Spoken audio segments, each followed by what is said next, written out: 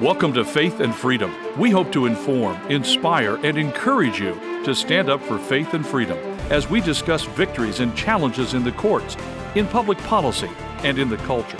Faith and Freedom is brought to you by Liberty Counsel, a litigation, education, and policy organization. Join us now as we address the latest cultural issues across America and around the world.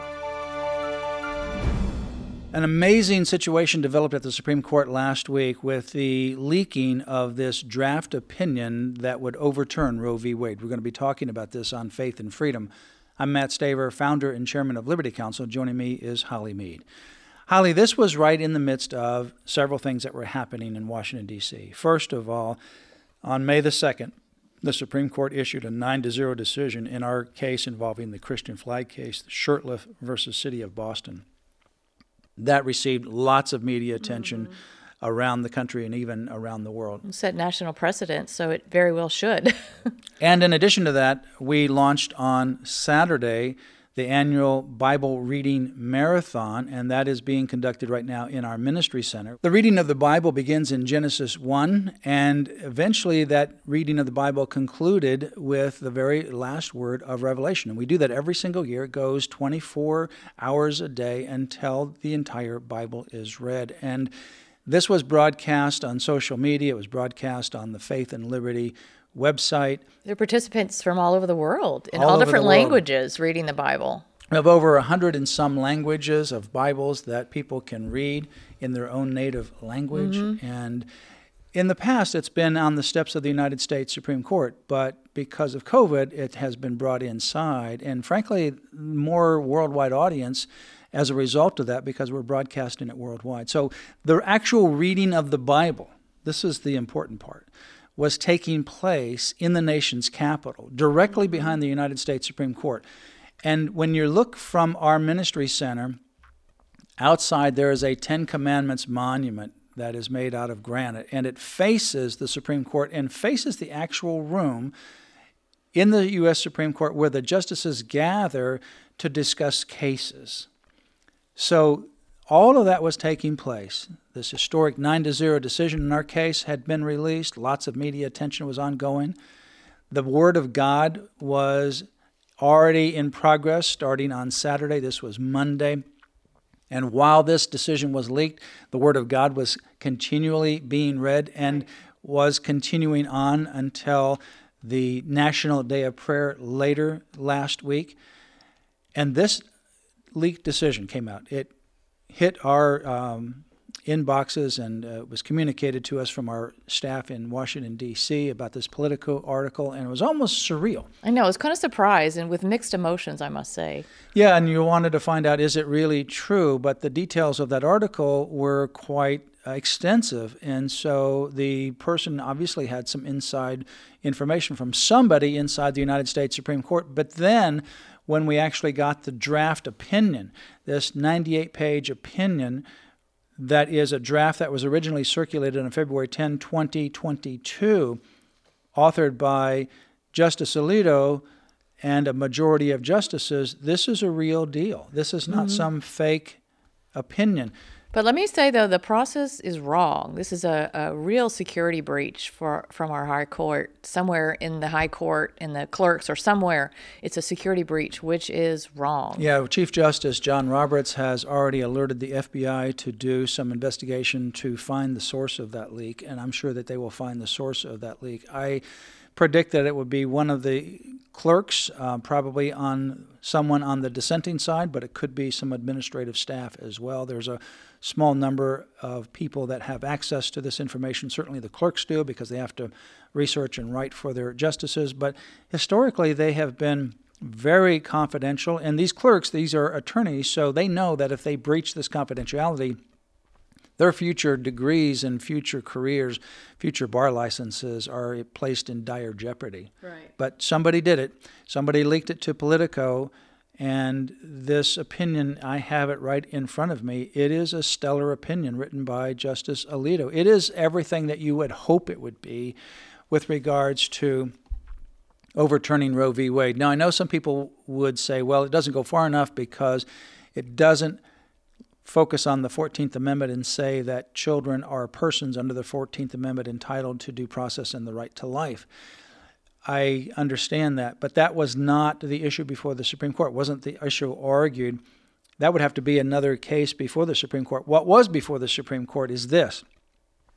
A decision was focused on the Mississippi law that banned abortion after 15 weeks gestation, except for in cases of medical emergency and cases of severe fetal abnormality. That obviously conflicts with Roe v. Wade, the 1973 decision, and Planned Parenthood versus Casey, the 1992 decision, and everything in between and since, because that is well before, quote, viability. Viability is an artificial construct regarding the ability of a baby to live outside the womb, and that is only based upon advancing technology. Right, and in our brief, we talk about, abortion is racist, but it's also unconstitutional and violates the right to life. You look at the Constitution, it's all about preserving life. Well, in fact, in my case, I was a pastor, and I knew all the biblical languages, and I knew history and archaeology, and I was number one in my seminary class, and I was pastoring, so I knew a lot about the Bible, at least I thought. But, in your head, fact is, right? Yeah, in the head. But I didn't know anything about this. I had not been confronted with this, how my faith intersects with the culture. And the media does that, a good job of that, makes it look like it's a right for women to have abortion. Well, the media, when you just read the media, you didn't do any of your own research, it looks like, well, abortion, that you cannot imagine that it's the killing of innocent human life. Right, it's just a little blob or whatever so you're just thinking euphemisms it's some they want high to use. Yeah. menstrual cycle maybe, but it's not a human life. That's what the thinking was. So as a pastor, I was attending a luncheon with other pastors in Lexington, Kentucky, and a Roman Catholic and a Protestant decided that they were on a mission to get information to pastors.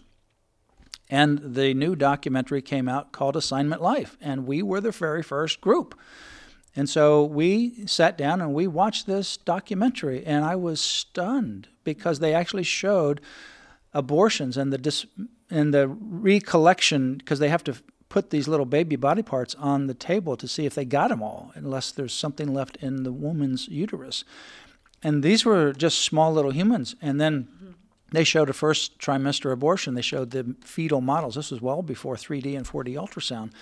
And it was like undeniable. It was, where have I been as a pastor? It was shameful. You went to seminary, Matt, and they didn't drive you into God's word, talk about God created life in the moment of conception and all that? If in fact they did anything, it would be, what's between a doctor and a woman and the mother. And when I saw it and I did more research on it, I was stunned. And so I went down to the local Right to Life. I had no involvement with Right to Life. I found it in the phone book, got all the material, and I said, do you have Roe v. Wade? And they said, no, but you can go to the University of Kentucky Law Library. So I did, and I read it. It's my first legal case ever. That's what ultimately transitioned me from pastoral ministry into law. And when I read it, it didn't make sense, because when you read it, they cover all this history. And all the history was that there had never been in the history of mankind this abortion on demand through all 9 months of pregnancy. Whether it was in the Greek period, whether it was with, the Hippocratic Oath. In fact, the Hippocratic Oath says that you will not administer any poison that causes an abortion. So the Hippocratic Oath was way back then, when Hippocrates said, if you're going to be a physician, don't give some kind of medication to a woman that would induce an abortion. Right. And of course, I'm sure you saw that Roe v. Wade and Doe versus Bolton were both based on lies. Yeah, well, of course, I didn't know it at the time. Those women did not want abortions. But, when I read it, I said, this just doesn't make sense. They jump from something, you think they're going to go one way, and at the very end, they say, well, we're going to grant abortion. We don't know where the right is. It's somewhere in the Constitution. It could be in the 1st, 2nd, 4th, 5th, 14th Amendment. We don't know. It's in the penumbra. It's emanating from the edges like an eclipse. And I thought that was just nonsense. And that's what led me into this. So when Justice Alito in this draft opinion says Roe was egregiously wrong from the start, he's absolutely right. He says, we hold that Roe and Casey must be overturned. It is time, he writes, to heed the Constitution and return the issue of abortion to the people's elected representatives. He says the Constitution makes no reference to abortion, and no such right is implicitly protected by any constitutional provision.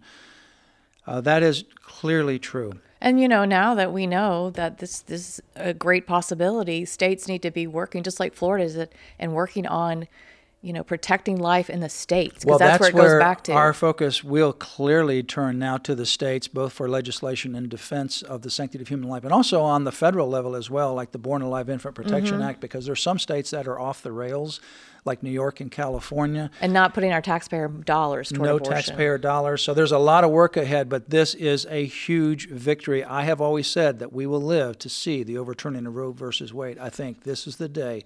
Historic times ahead. For more information, visit lc.org. That's lc.org. You've been listening to Faith and Freedom, brought to you by Liberty Counsel. We hope that we have motivated you to stand up for your faith, family, and freedom. Get informed and get involved today. Visit Liberty Counsel's website at lc.org, where you can obtain email alerts and other information to keep you informed and involved. The website again, lc.org.